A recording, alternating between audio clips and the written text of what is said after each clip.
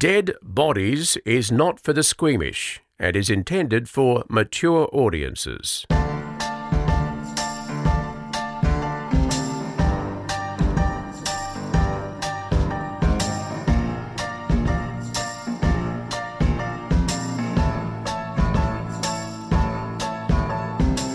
Chanel is one of those people who you could just give them anything and they would say, yes, please. Is there? Because I love pastrami with mayonnaise. It's a pretty plain sandwich, as sandwiches go. But it's delicious. Yeah, we're going to have, we've got Cape seed loaf, so we're going to have poppy seeds in our teeth. There's one on your lip now. Got it? Great. You're just easy. Is there anything you don't eat? You're not one of those people that go, oh, I don't like cold meat and I don't like... No, I eat anything. Good. And, for example, last night, Nico was having a big thing because we're we're the first weekend out of lockdowns. We've still got restrictions, but you can go to a restaurant. We'd already been out for breakfast. Please do. We'd already been out for breakfast and then he wanted to go out for dinner. And I was like, this is a fucking lot, like, honestly. And it's raining and it's freezing outside. And he could not decide. I said, well, you're the one that wants something different, so you decide, because I could honestly just have some toast with goat's cheese on it and live my best life. I would be so happy with that for dinner. Yes. I'm so happy with the toast dinner. Right? Yeah. Same. In fact, I'm almost relieved sometimes. And, yeah, I'm like you. I can only do one. I keep spitting food everywhere. What's going on? I don't know, I've lost control of my mouth. I can only do one, special meal a day. Yeah. I'm not going out for multiple unless I'm on holiday. Yeah, plain breakfast, semi-plain lunch, big fancy dinner. We'd already been up the freeway for breakfast. I'm not going up the freeway again for dinner. If you've done exactly. No, exactly. I wouldn't have thought so. What banter have we got? I've got a little bit of banter for you. What you got? Have you been watching Mayor of Easttown? Yes. Have you finished it? No, not yet. No. What are you up to? What are you up to? I'm almost towards the end. I reckon I've got one episode left. But I've also been watching New Amsterdam, where miracles happen every day. No, what is that? I have New to write Amsterdam. it down. Don't know what it is. It's like the modern ER. Oh, I'm not writing that down. Fucking write it down. You crossed it out. Why would I watch that? Oh my God, she wrote new and then she crossed it out. no. I was thinking it might be some theatre thing, because there's a New Amsterdam I theatre love in New New York. Yeah, No. well, it's based in New York. Oh, now you're back on. Well, she's back. no, I'm not. The main No. guy's hot. What about now? I'll watch. No, don't care. I'll watch anything that's based in New York, but sometimes it tricks you. So I watched The Lady in the Window with, is it Amy Adams? Oh, what's her name? Let's I go love back her. to Mayor of Easttown. Yes. Yes. I'm one episode. I think I've got one episode left, but I need to go back and rewatch episodes. Yeah. Because I was distracted and falling asleep. Oh no. Oh, yeah, watch it and pay attention. Yeah, that was my issue. You could watch it just to watch Kate Winslet eat. It is so good. The food watch she her eats. Yes, because she's like getting Cheetos and putting mayonnaise on them, and she's doing, Yeah, okay. like just It's real middle America, right? yes, and it's so wonderful. There's at one point she sprains her ankle and she pulls a packet of frozen chips out of the freezer and puts them on her ankle. Yeah. and I went, that's the chips we had for dinner last night. Yeah. Like it's so relatable. I love it, and I just love that whole grungy Middle America stuff. So Mayor of Easttown, tick, done that. And there is a podcast that I have been listening to. Oh, you don't like it when I mention other podcasts, do you? I've been listening to F1 podcasts because I'm all fucked up on Grand Prix at the moment. Okay, that's all right. I don't mind that. I like the Grand Prix. Yeah. You know, I drove in it. What? I did. In a racing car. I can show you me in a A racing Formula suit. One car or a racing car? No, it was, they were Nissan X's back in the day. But I did that like celebrity race thing that Yeah. they have years ago. And what people don't realise is when you do that, people think, oh, we'll just stick a bunch of celebrities out there and they go But around. they and really around. make you No, terrified, don't they? You have to actually do 6 weeks training and qualify for your Confederation of Australian Motorsport licence. What? So I had a CAMS licence. It's full on. It's really full on. And I trained with Mark Scaife and Jim Richards out at Sandown, and it was the best fun. Wow. Best fun. Loved it. So the podcast I'm listening to is, I'll get its name wrong. It's about a girl called Snea who goes missing on the day or possibly the night before 9/11. And her apartment was only a few hundred metres from 9/11. So What is it called? if you like, yeah, good question. I'm just trying to find it. If you like podcasts with a conclusion, well, don't start listening. It's just called Missing on 9/11. Missing on 9/11? Yeah, but it hasn't concluded yet, so it's still sort of midway through. Got so you. if you want to wait until it's all, because I don't know if they're going to find out in the end, but it's quite interesting. She disappeared. They've got her on, and I love anything in America, and she's in one of the things they're checking the CCTV. She'd gone shopping at Century 21, which I've been to. I've been there. Yes, and I'm like. He says something, the guy doing the podcast said, oh, and then she was, she apparently bought some shoes. And I'm like yelling at the podcast going, it's not in the building. It's the next building. You have to go out the doors and around down Cortlandt Street. Like, it's like in my head. See? I know it and memorize it. And they talk about the laundry. I'm going, it's upstairs. So they don't know at this stage whether she was shopping in the base of the World Trade Center Right. or whether somehow she's disappeared or whether Okay. she's just one of the dead from 9/11 and her family can't accept it or what is happening? Is Nico all right? He's trying to diagnose his diarrhea right now. Okay. If I have to be as honest Tell as him I to always am with Go this to pod. the chemist and get something for Like, it. this is the crux of our conversation at the moment. What he knows I'm podding, and he's like, I'm feeling okay. I think I'm empty. And I'm like, oh no, what do you think it was? And he's like, to be honest, I remember everything I ate: breakfast, sausage roll, and a burger. That's all I had yesterday. And I said, I'm going to vote the sausage roll. He's I like, go burger. well, he goes, you think? And I said, it's the most suspect food. He said, probably right. The bacon tasted a little strange in the burger. That's what I was thinking. And I said, but I had bacon in mine. He goes, that takes care of that then. This is the conversations I'm having. And these conversations, can I say, are not just exclusive to my weekends. I could be interviewing the Premier or the Prime Minister, and this is the conversation that's happening. I'm sus of the meat in the burger more than the sausage roll. He had chicken. Even more suspect, I guess. Oh, there it is. Chicken. There it is. Yeah. It's a chicken. Tell him it's that. But I want to go back to that burger place, and if I say that to him, we'll never be able to go back to that burger place. So I may sway him. Oh, I see what you're doing. Right. Pin it on the sausage roll. Yeah, I'm going Yeah. to pin it on the sausage roll, Yeah. I reckon, because Yeah. I really like the burger place. Yeah. Do it. Even if it kills you, stay with that burger place. Yeah, that's what I think. Okay, Good. Okay. Do it. Kirst, are you ready for the audio bonanza? Oh, yes, I am. Yes, I am. I'm so ready for this. It's a I'm really lot. excited. So there's a lot of audio in this story, and it's because you don't normally find this much audio. Well, I certainly haven't. But when I get to that audio part, I'll explain Okay. where we're going with it. All right. Okay, so this story is, and from the get-go, we're talking, like, I know we normally warm up to it. It's about a killer. And he's a killer. I've just realised and what we know you've done. What? This is so wonderful. Why? Well, there was a tin of tea, because I just sort of vaguely pointed to where the tea bags were and said to Chanel, oh, they're in there. Yes, no, I You've got, actually found I got the good one. Yes. I'm so happy you did that. They weren't in an obvious place. No, I went through your cupboard and got the good because one. no one else in this house has them except No. me. I'm so happy that Yes, happened. you're Thank so you. welcome. Okay. Okay, so this story is about a killer called BTK. I'm not going to tell you what that stands for, but just keep the letters in your brain. BTK. I have to. Look, I can't. Like, What? Do I have poppy seed in my teeth? No. Yes, Oh. you do. So do I. So Okay. let's not. Let's not Okay, worry we about don't what it says. I'll get you some. I'll get you a thing. No. I'm familiar with the BTK case, but I'm so excited for you to tell it to me. Okay. Do you want me to go? I'm going to go and get toothpicks. Get me a toothpick. But I haven't finished eating yet. Eat some more sandwich. Hang on, getting toothpicks. Oh, we've got a lot going on today. Jesus. Sorry. And my teeth, I've got Invisalign, Yep. and my teeth are just they're like a net. They catch everything now because there's just so much movement going. They do. They're like a net. Like a web. Just Everything catching. gets caught in them. Me before a live cross is a bad time, I'm telling you. I did a live cross the other day and I realised I had so much shit in my teeth afterwards. Lucky I was far away. Was she back? Okay. Yeah, she's bought little Pixter things. And a mirror. God, she's such a good host, but I Yeah. can see in my computer screen. Okay.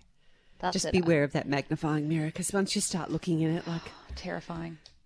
Okay. big pimple on my cheek. BTK. Yes. All right. Excited. Remember it, and then we move on from it.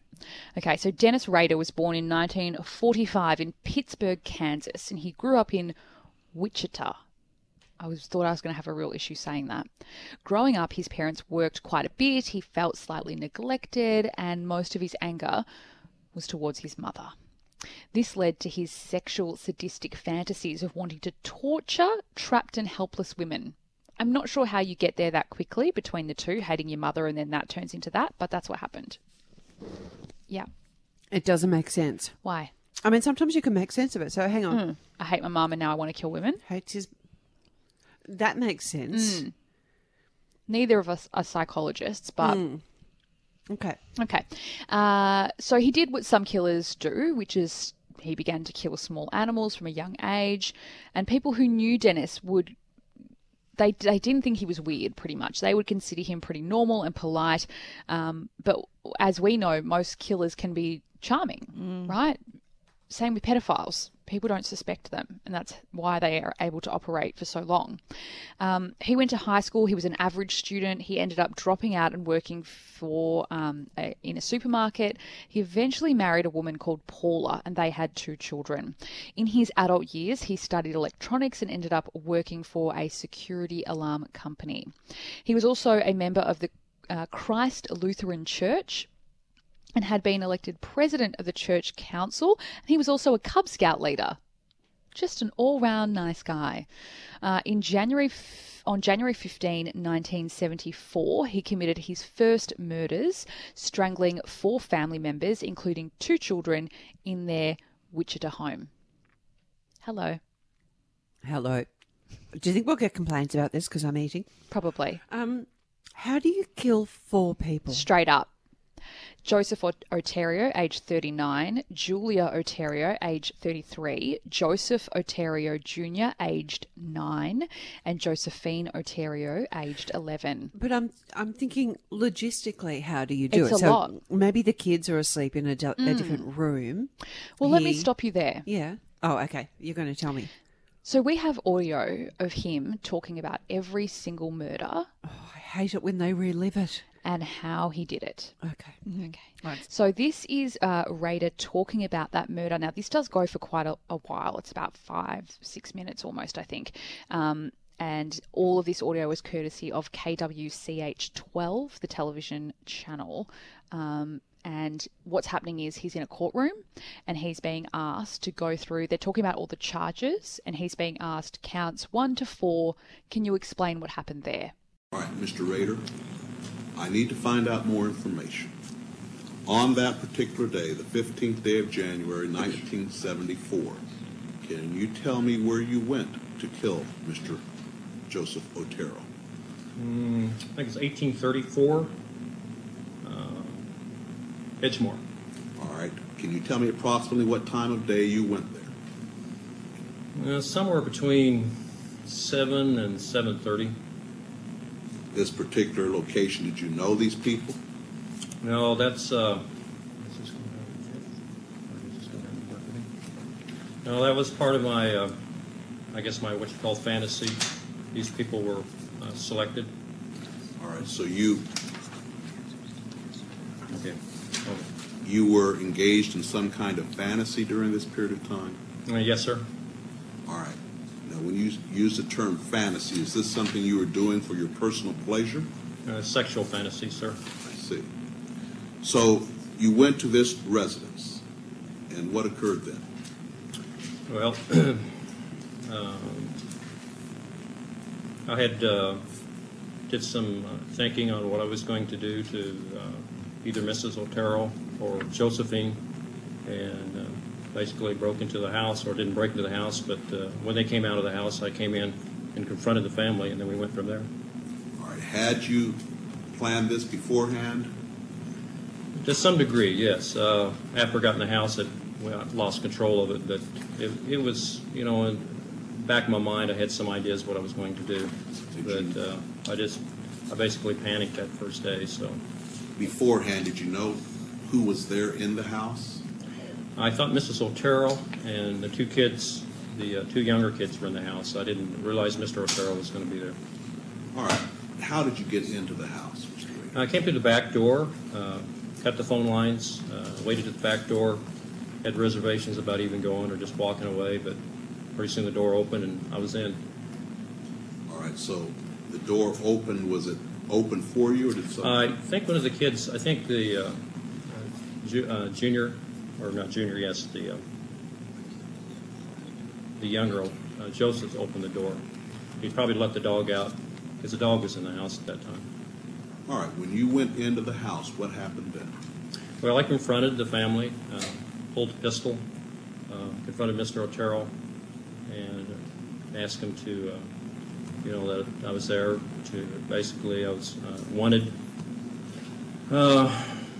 to get the car. I was hungry, food, I was wanted, and asked him to lie down in the living room.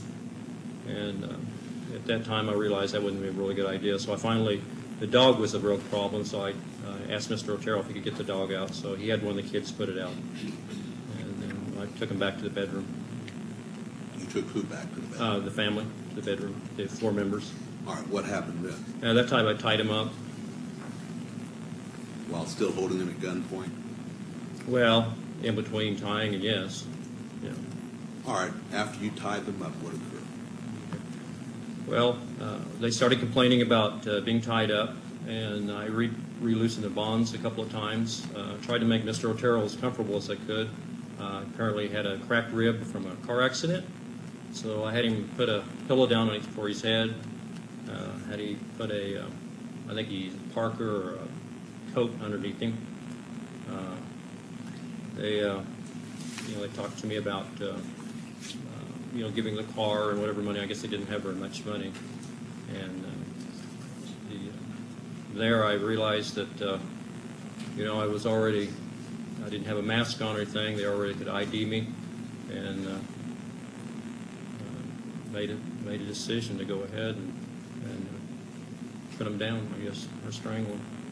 All right, what did you do to Joseph Otero Sr.? Joseph Otero? Yeah, Okay. Joseph Otero Sr., Mr. Otero, the father. I put a plastic bag over his head and then some cords and then tightened it. This was in the bedroom. Yes, sir. Did he, in fact, suffocate and die as a result of this? Not right away. No, sir, he didn't. What happened? Well, after that, I did Mrs. Otero. I had never strangled anyone before, so I really didn't know how much pressure you had to put on a person or how long it would take. But Was she also tied up there in the yes, bedroom? yeah, both their hands and their feet were tied up. She was on the bed. Where were the children? Josephine was on the bed, and Junior was on the floor this time. So we're talking, first of all, about Joseph Otero. So you'd put the bag over his head and tied it, and he did not die right away. Can you tell me what happened in regards to Joseph? He moved over real quick like, and I think tore a hole in the bag, and I could tell that he was having some problems there. But at that time, the whole family just went panicked on me, so I worked pretty quick. I got What Mrs. did you? You worked pretty quick. Well, What I mean, did you do? I strangled Mrs. Otero, and she went out, or passed out. I thought she was dead. She passed out. Then I strangled Josephine. She passed out, or I thought she was dead. And then I went over and put a bag on Junior's head, and then if I remember right, Mrs. Otero came back. She came back and. Sir, let me ask you about Joseph Otero Sr. You Senior? indicated he had torn a hole in the bag. And what did you do with him then? I put another bag over it, or either that or if I recollect, I think I put either a cloth or a T-shirt or something over his head, and then another bag, and then tighten it down. Did he subsequently die? Well, yes. I didn't just stay there and watch him. Then I was moving around the room. But All right, so you indicated you strangled Mrs. Otero after you had done this. Is that correct? now I went back and strangled her again, and that finally killed her at that time. That's to me like he's saying, I'm going to build a pergola in my back garden. I'm Right. going to put corrugated sheeting on the top, maybe use Do you know a what bit of gets me? 2x4. Is when the judge says, well, did he die then? Do I probably see through my teeth? Oh, right on my lip. And he goes, well, I didn't stay and watch him. Amazing. Well, the thing that jumped out at me was, I got a pillow to make him comfortable Right? just before he killed him. And then I made that decision then that like they could ID me, so I was just going Yeah, to kill that them was a all. very But then he nice- says, put them to sleep. That phrasing He was really sounds like interesting a to me. weedy little button dick man too, doesn't he? Yeah, he does. So Yeah. that confession goes on for quite a while. He talks about how Josephine, who's the 11-year-old girl, he couldn't get her to die. I don't Pretty like much. him using their names. I know. Well, it gets worse. So he took her to the basement and he hung her. And then he had some sexual fantasies. He then took the family's car. He dumped that. He walked back and got his car. And then he left. Just like that. Just wiped out a whole family and then left. Not that I care what he thinks or feels about anything, but I do wonder what is the feeling of I suppose specifically him or someone like him. I just spat again. When they leave the scene, are they satisfied? Are they Full of disgusted adrenaline. with themselves? Yeah. Like, you know what it's like? It's like, for me, yeah, if I think it's short-term satisfaction. yeah, like if you ever eat, you know, gorged Yeah. a whole thing of chocolate and you think, oh, I wish I hadn't done that. Oh, I've done a bad thing, but oh, what the heck, you know. But from the get-go with Dennis Rader, like, he's a serial killer. So I think it's just short-term. And then the urge comes back. So maybe he was satisfied by that enough that he goes to look for that satisfaction again. So maybe He it's a gets off feeling- on it, right? Does he feel like he's achieved something? Yeah. But I also just wonder, I suppose I'm just hoping, and this can't be real, that he has some sort of a conscience or a something in him that would no, I say, don't oh, I think he feel does. horrible, I've done that. No, Okay. I don't think he does. Okay. So in April 1974, Rader targeted a 21-year-old woman. Her name was Catherine Bright, and the audio is here. Well, I don't know how to exactly say that. I had many, what I call them projects. They were different people in the town that I followed, watched. Kathleen Bright was one of the next targets, I guess, as I would indicate. How did you select her? Just driving by one day, and I saw her go in the house with somebody else, and I thought that's a possibility. There was many places in the area. College Hill, they're all over Wichita. But anyway, it just was basically a selection process. Worked toward it. If it didn't work, I just move on to something else. But my kind of person, stalking and scrolling. You go through the trolling stage and then a stalking stage. She was in the stalking stage when this happened. All right, sir. So you identified Catherine Bright as a potential victim. Yes, sir. What did you do here in Sedgwick County then? Pardon? What did you do then here in Sedgwick County? On this particular day, Yes. I broke into the house and waited for her to come home. How did you break into the house? Through the back door on the east side, All right, and you waited for her to come home. Where Yes, did sir. you wait?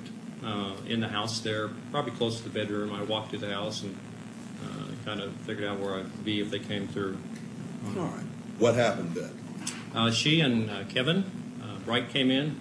I wasn't expecting him to be there. And come find out, I guess they were related. That time I approached him and told him I was wanted in California, needed some car. Basically the same thing that I told the Turtles. Kind of ease him, make him feel better. And proceeded to, I think I had him tie her up first.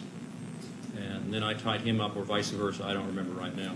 At that Now, time. let me ask, you indicated you had some items to tie these people with. Did you bring these items, both the Oteros and to this location? The Turtles I did. I'm not really sure on the Brights.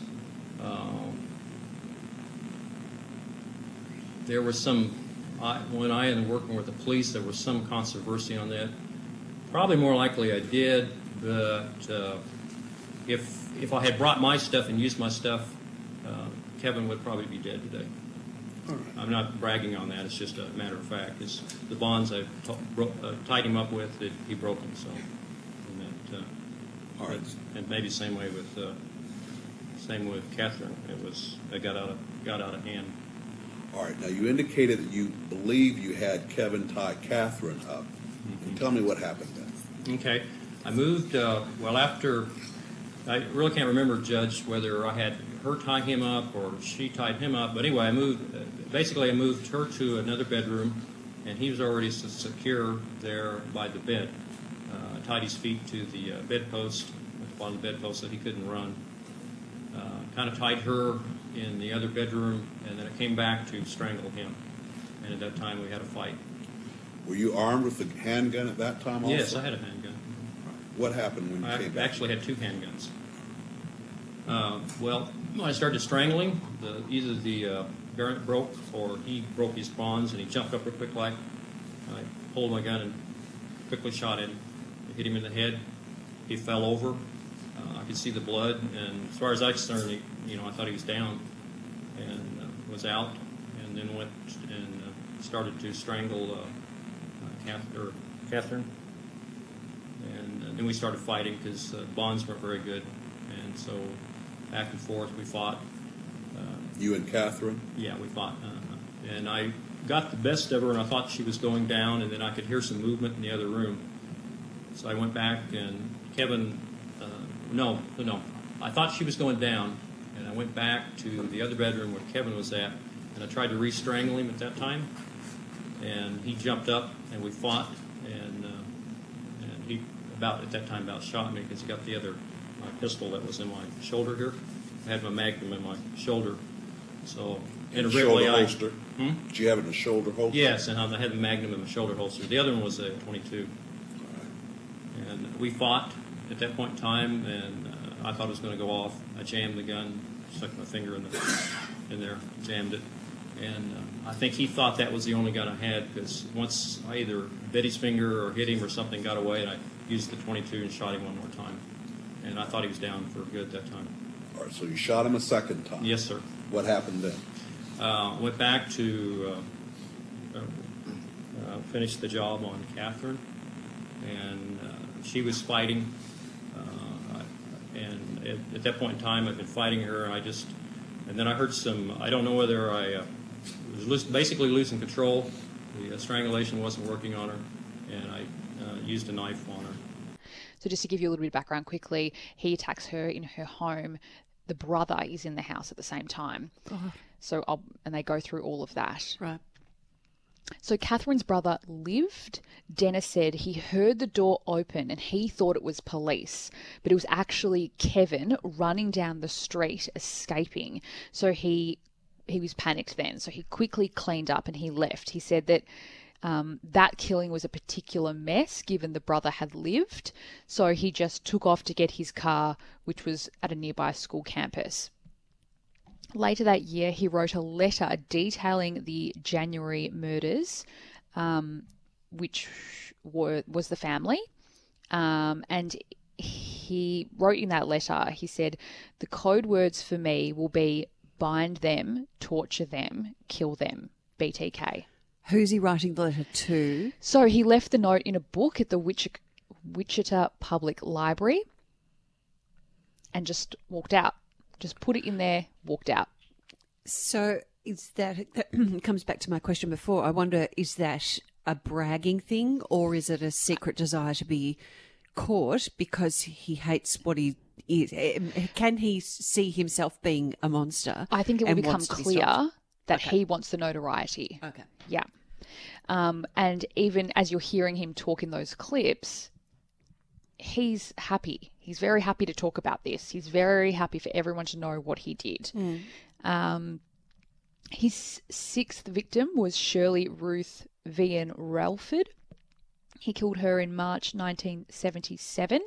I'm going to play more audio here, but Rader has just described seeing a little boy go into a house, and that's how he chose this next victim. So totally random. He just saw the boy go into the house and thought, that's where I'm headed. He called this murder Project Green, and he assigned each killing a project name in his head. So I don't know if that took away some of the feeling, giving it a project name, like it was a job. No, I think the opposite, that it's elevating it as something important that he's achieving. Yeah, okay, maybe. And yes, we'll play that audio here. After I tried this once in residence, nobody came to the door. I went to this house where he went in, knocked on the door, and told him I was a private detective. Showed him a picture that I had just showed the boy and asked him if they could ID the picture. And at that time, I had the gun here, and I just kind of forced myself in. I just walked in, just opened the door and walked in, and then pulled a pistol. What gun? What pistol? 357 Magnum. So you only had one gun, which was this? Yes, sir. What happened then? I told Miss Diane that I had a problem with sexual fantasies, that I was going to tie her up, and that I might have to tie the kids up, and if she would cooperate with me at that time. We went back. She was extremely nervous. I think she even smoked a cigarette. And we went back to one of the back areas of the porch, explained to her that I had done this before. And I think at that point in time, I think she was sick because she had her night robe on. And I think if I remember right, she had been sick. And I think she came out of the bedroom when I went in the house. So anyway, we went back to her bedroom, and I proceeded to tie the kids up, and they started crying and got real upset. So I said, no, this is not going to work. So we moved them to the bathroom. She helped me, and then I tied the door shut. We put some toys and blankets and odds and ends in there for the kids, make them as comfortable as we could. We tied one of the bathroom doors shut so they couldn't open it, and she went back and helped me shove the bed up against the other bathroom door. And then I proceeded to tie her up. She got sick, threw up, got her a glass of water, comforted her a little bit, and then I went ahead and tied her up, and then put a bag over her head and strangled her. All right. Was this a plastic bag also? Yes, sir. I think it was, but I could be wrong on that. He goes on to say that he also strangled her with a rope, and the kids were really banging on the door at that point because there's obviously children in the home. He said he cleaned Yep. Is he killing all the people the same way? He's Strangling. Strangling. Yeah. Okay. Yeah. He said he cleaned everything up, including his briefcase, which was like his go kit, his little murder go kit, with tape and cord, and got out of the house. The next victim was in December 1977. Her name was Nancy Jo Fox. Now, Dennis talks a bit before he goes into her murder, and he talks about trolling and stalking. So we know the word trolling to be online abuse, right? It's a troll. Yeah. But he says that it's all about how he looks for his victims. So he would troll for victims around the neighbourhood. Yeah. So he would drive around, walk around and troll for victims. And once he'd found a victim, it would turn into the stalking phase where he would follow that person, learn their movements, see who they lived with, and all that kind of thing that you do when you're preparing for a murder. So with Nancy, he'd checked her mailbox, found out her name, he'd stalked her movements, and then he made his move. And we have audio here. Can you tell me what you did on the night of December 8th, 1977? Now, about 2 or 3 blocks away, I parked my car and walked to that residence. Knocked at the door first to make sure, see if anybody was in there, because I knew she arrived home at a particular time from where she worked. Nobody answered the door, so I went around to the back of the house, cut the phone lines. I could tell that there wasn't anybody in the north apartment. Broke in and waited for her to come home in the kitchen. All right. Did she come home? Yes, she did. What happened? I confronted her, told her there I had a problem, sexual problem, that I would have to tie her up and have sex with her. She was a little upset. We talked for a while. She smoked a cigarette. While we smoked a cigarette, I went through her purse, identifying some stuff. And she finally said, well, let's get this over with so I can go call the police. And I said, okay. And she said, can I go to the bathroom? And I said, yes. She went to the bathroom and I told her when she came out to make sure that she was undressed. And when she came out, I handcuffed her And don't really remember whether. Sir? You handcuffed her? You had a pair of handcuffs? Yes, sir. What happened then? Well, anyway, I handcuffed her, had her lay on the bed, and then I tied her feet, and then I was also undressed to a certain degree, and then I got on top of her, and then I reached over, took either her feet were tied or not tied. But anyway, I think I had a belt. I took the belt and then strangled her with a belt at that time. After he killed Nancy, he masturbated over her dead body, tidied up the house, and left. Well, the two of those don't go together. Yeah, so one's he's making a mess and the other one's true. tidying. What did Right. he tidy up? Oh, I don't want to know. I know. So Rader grew irritated by the lack of media coverage around his crimes. In a letter to a local TV station, he wrote, "How many people do I have to kill before I get a name in the paper or some national attention?" Oh, okay. So he's doing it for the power. Yeah. Yes. Okay. And the notoriety. Yeah. So the resulting coverage just set off panic. After this, Rader doesn't kill for 8 years. Have you explained the initials BTK yet? Yes. What was that? Bind, for? torture, kill. That's right. Yes. Yes. Yeah. So he waits 8 years before his 8th murder in 1985. Her name was Maureen Wallace Hedge. She was 53, and he had also been through the trolling and then stalking stage with her. Yes? Is there an explanation as to why he stopped for 8 years? No. Okay. We have audio here. Well, as before, I was going to have sexual fantasies, so I brought my hit kit, and lo and behold, her car was there. I thought, gee, she's not supposed to be home. So I very carefully snuck into the house, kind of like a cat burglar, and after checking the house, she wasn't there. So about that time, the doors rattled, so I went back to one of the bedrooms and hid back there in one of the bedrooms. She came in with a male visitor. They were there for maybe an hour or so. He left. I waited till wee hours in the morning, and then proceeded to sneak into her bedroom and flip the lights on what looked like, or I think the bathroom lights. I didn't want to flip her lights on, and she screamed, and I jumped on the bed and strangled her manually. All right. Now, were you wearing any kind of disguise or mask at this time? No. You indicated this woman lived down the street from you. Did she know you? Casually, we'd walk by and wave. She liked to work in her yard as well as I liked to work. It's just a neighborly type thing. It wasn't anything personal. I mean, just a neighbor. All right, so she was in her bed when you turned on the lights in the bathroom? Yeah, the bathroom, so I could get some light in there. All right, what did you do then? I manually strangled her when she started to scream. So you used your hands? Yes, sir. And you strangled her? Did she die? Yes. All right, what did you do then? After that, since I was in the sexual fantasy, I went ahead and stripped her, and probably went ahead and I'm not sure if I tied her up at that point in time.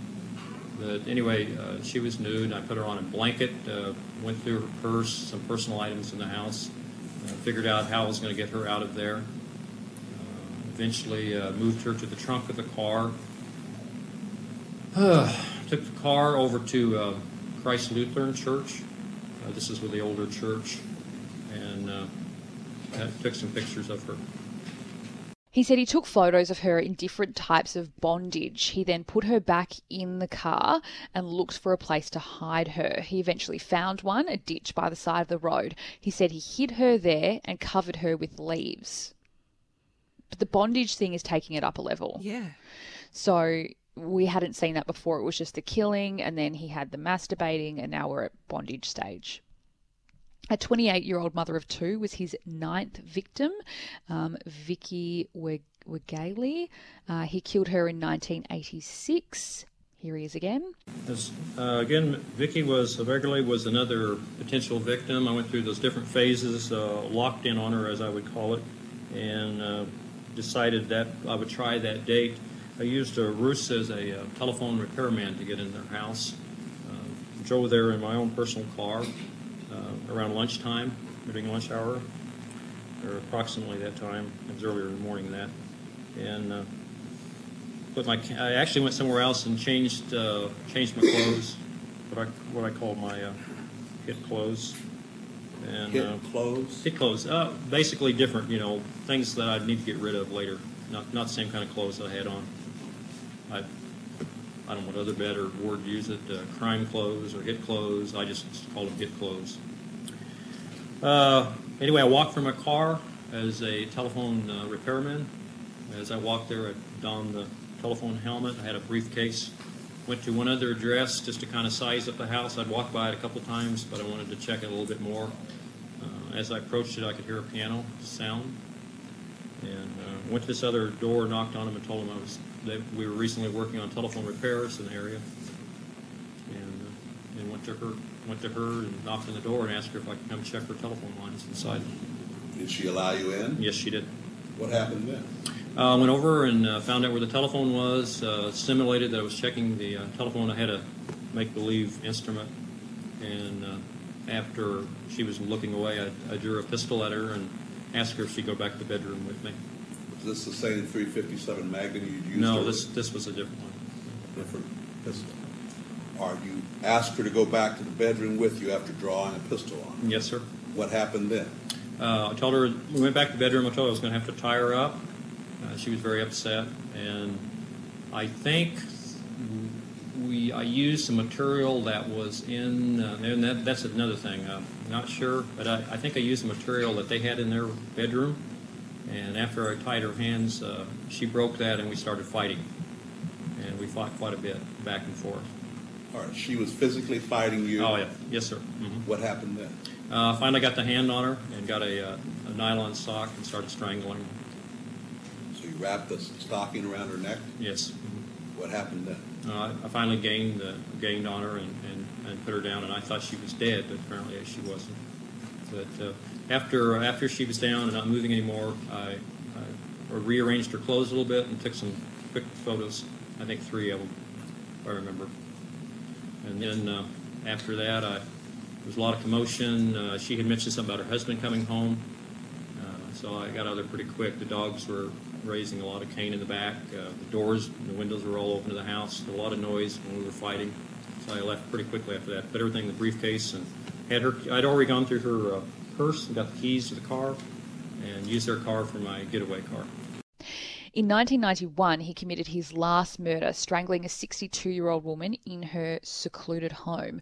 That woman was Dolores Davies, and there's some quick audio here as well. That particular day, I had some commitments. I left those, went to one place, changed my clothes, went to another place, parked my car, finally made arrangements on my hit kit, my clothes, and then walked to that residence.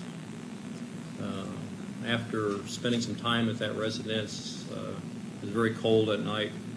Had reservations about going in. I had cased the place before, and I really couldn't figure out how to get in, and she was in the house, so I finally just selected a concrete block and threw it through the plate glass window on the east and came on in. All right, where is this residence located? It's on Hillside, but I couldn't give you the address. I know it's probably 62 something. Oh, it's 62 something. North or south? North Hillside. All right, so you used a concrete block to break the window? Mm-hmm. Plate glass window, patio door. Mm-hmm. What happened then? Noise. I just went in. She came out of the bedroom and thought that a car had hit her house, and I told her that I used the roofs of being wanted.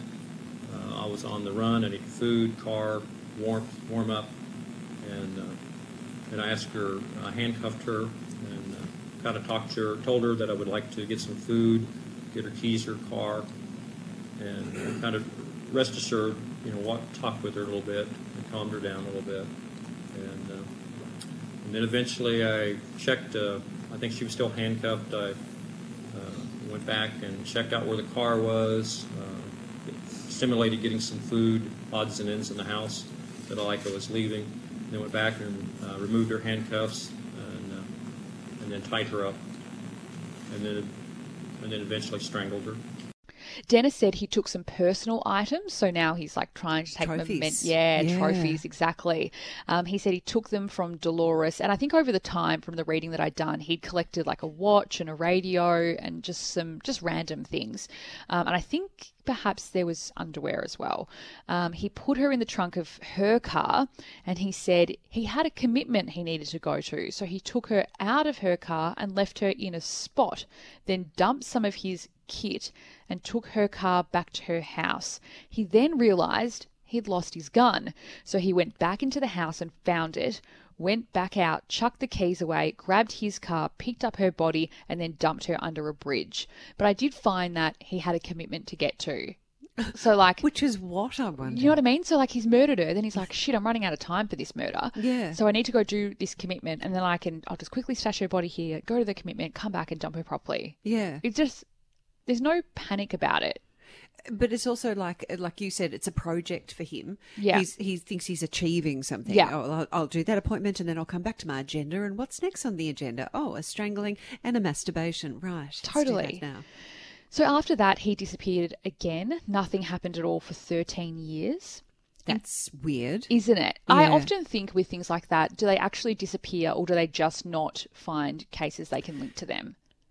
Oh, I suspect that, unless Yeah. he was incarcerated for some reason. No, or I don't think he was. overseas, Or... No. Okay. So in 2004, on the 30th anniversary of his first murders, the family, a local paper ran a feature in which it speculated that the killer had either died or been imprisoned because nothing had happened. And of course, he was furious. He responded by sending various evidence from his 9th murder, notably a copy of the victim's driver's license, as well as photographs of her body. He sent that to a reporter In 2002. in 2004. 2004, when electronic footprints are easier to trace. Yes. So for the next year, he sent packages to the media or simply left items around Wichita. He often used cereal boxes, possibly a reference of being a serial killer. He put drawings in there, crime souvenirs, photographs, written descriptions of the murders, and he even posed dolls to mimic the various murders. It's so... I want to smack him right in the face. I know, right? He's a like, dick. I did this and I want you to acknowledge me, Yeah. is what he's saying. In January 2005, police received a break after recovering a cereal box that included a note in which Rader asked the police whether they would be able to trace a floppy disk he wanted to send them. He asked them to respond through a classified ad, so they did, and in the ad they wrote, "Rex, it will be okay." So with that, he sees the ad because he's told them to get the message back to me, put this Yeah. ad in the classified, which is Yeah. actually quite smart. He sends them this disc, which police quickly trace to a church. My hand got tangled. Why did they call him Rex? I don't know. He must have told them Oh, to okay. call him Rex All right, okay. so that he would know it was for him. Oh, I see. Right. Okay. He sends the disc. The police quickly trace it to a church where he served as president of the congregation. Rader's DNA was then matched to the semen found at the first crime scene, and he was arrested in February 2005. Wow. As soon as he was arrested, he confessed. Of course he did. He wants the Yeah. credit. And he expressed some shock that police had lied to him. Again, sociopath. Yeah. The whole world's so out to get upset me. that he'd been lied to. In June, he pled guilty, and 2 months later, he was sentenced to 10 consecutive life terms. On the day of his sentencing, he said he knew his actions were self-centered, adding, "Today is my final judgment day." He said overall, most of what was presented by the state was true and that they should be proud of what a good team they have, saying there was no way I was going to get out of this. So he wants to be the one in control. And he's declaring judging as to whether everyone it's- else. Yeah, Yeah. exactly. Yeah. And so he's running the whole thing. Yes, it's and they're his working for orchestra. him. Yes, totally. He said he was dishonest to people he encountered because they thought they were just going to be tied up and robbed, but then he killed them. Oh, you're So so clever. that's- You tricked them. Yes, that's where his dishonesty was, that he said that he was just going to rob them and he just wanted their car keys, but then he ended up killing them. He added that he knew his cases had used up taxpayers' money, and as for the media, he knew that he craved their attention. He spoke for 26 minutes at his sentencing. He spoke about the victims and wanting to share some things about them. Why did they let him do that? They shouldn't have let I him have do that. no fucking Well, they idea. should have just turned the but mic off. Wouldn't that have been funny? It just doesn't happen here. We used Like, to do that in the newsroom. Sorry, it's just a side note. Yeah. So sometimes, this is going way, way back to when I started in radio, we'd have all these correspondents overseas because when the internet wasn't everywhere, to get information from overseas, like stories and stuff, you had to have correspondents in the UK. Sure. You would ring in and file these reports, and sometimes they were really boring. And so we would just not press play and record on the cassette. And you'd just say, okay, rolling, and then just turn the mic off and la, la, la, la, read a Yeah. book for a bit and then put it back on again. They should have done that to him. They should have done that with him because 26 minutes he went on and on and on. And during this speech, he tried to draw similarities between himself and his victims. Oh, And let me just remind you, he's picking these victims at random. He's not picking them at the time because he saw something of himself in them. Yeah. But now he stood up in this court and basically said, this victim went to that school, so did I. She loved animals, I worked in animal control. It went on and on and on with him just trying to find similarities. It's so bizarre. so he's either trying to justify it Yeah. or try and make himself look genius that he chose people. Is he trying to be fascinating to psychiatrists or I don't- people who are going to examine him? Well, you can listen for yourself. We've got audio of him talking about Nancy Fox, Maureen Hedge, and Joseph Oterio here. Nancy Fox, she was a wonderful person, and I did track her just like a predator. She was a wonderful young lady, well organized, hard worker, and I took her life. Maureen Hedge, she was a neighbor. When I walked by, I waved to a gardener. I loved to garden flowers. She attended church, the same church I'd been to with the Boy Scouts. Joseph Otero was in the Air Force. I was in the Air Force. He was a husband. I was a husband. Although I always wanted to be a pilot, I always had a fascination with aerodynamics. And he was a pilot. One time I even thought about taking pilot lessons. On July 26, 2005, after Rader's arrest, his wife was granted an emergency divorce, waiving the normal waiting period. You have to be separated for a certain amount of time Yeah. before you can get divorced. So they granted her an immediate divorce. In an interview with ABC News in 2019, Rader's daughter Kerry said she still writes to her father and has now forgiven him, but still struggles to reconcile him with the BTK killer, stating her childhood seemed normal and that they were a normal American family. Well, she's a victim too, so I do Correct. want to be careful how I put this. But Yes. it's not for her to forgive him. No. It's for the victims That's a very to good forgive point. him. I know she is one in a way, but you can't declare someone is forgiven when the people who are dead because of him have no ability to forgive or not forgive. Correct. I know. Wow. Full on, right? Wow. Just so random and And he gave himself the name the BTK killer? yes, Or did, okay. yes, that was his name for himself. Fucker. Yeah, fucker. Yeah, Yeah. yeah. Wow. Epic story. You're welcome. Well done, Ms. Vella. All right, let's do a feedback. We've got lots more feedbacks to come in future episodes as well. So if yours hasn't been on yet, please keep those messages coming through to us on the Facebook page, or please follow us on Insta. Oh, we always forget to ask. Other people ask. I've just spoken at Shana when she's just taken a well-deserved bite of sandwich after that epic story. That we never ask people to like our pod or to give us a rating on thing. Everyone else does it. I hear other pods going, please rate and review us. Do we care?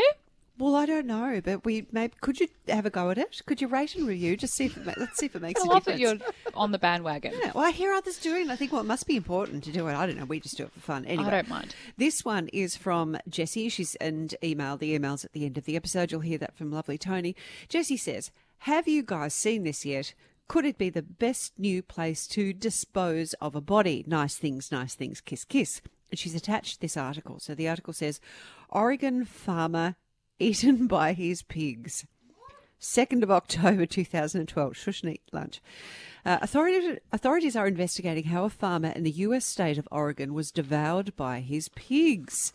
Terry Vance Garner, 69, went to feed his animals last Wednesday on his farm by the coast, but he never returned. I'm just going to stop for a second here because the chickens, of which we now have 5, are very aggressive. Black Betty runs at me sometimes, and I do think that one day I'll be found all pecked to pieces on the driveway. Yes, Chanel. Did you see that guy that was eaten by a whale? Did he actually get eaten by it or just Spat him back out. Spat him back out. Yeah, Yeah, okay. that's Yeah. all I've got. Okay. Whales have got tiny throats, though, I think. I don't know whether I believe it, but anyway, apparently it did. His dentures and pieces of his body were found by a family member in the pig enclosure, but the rest of his remains had been consumed.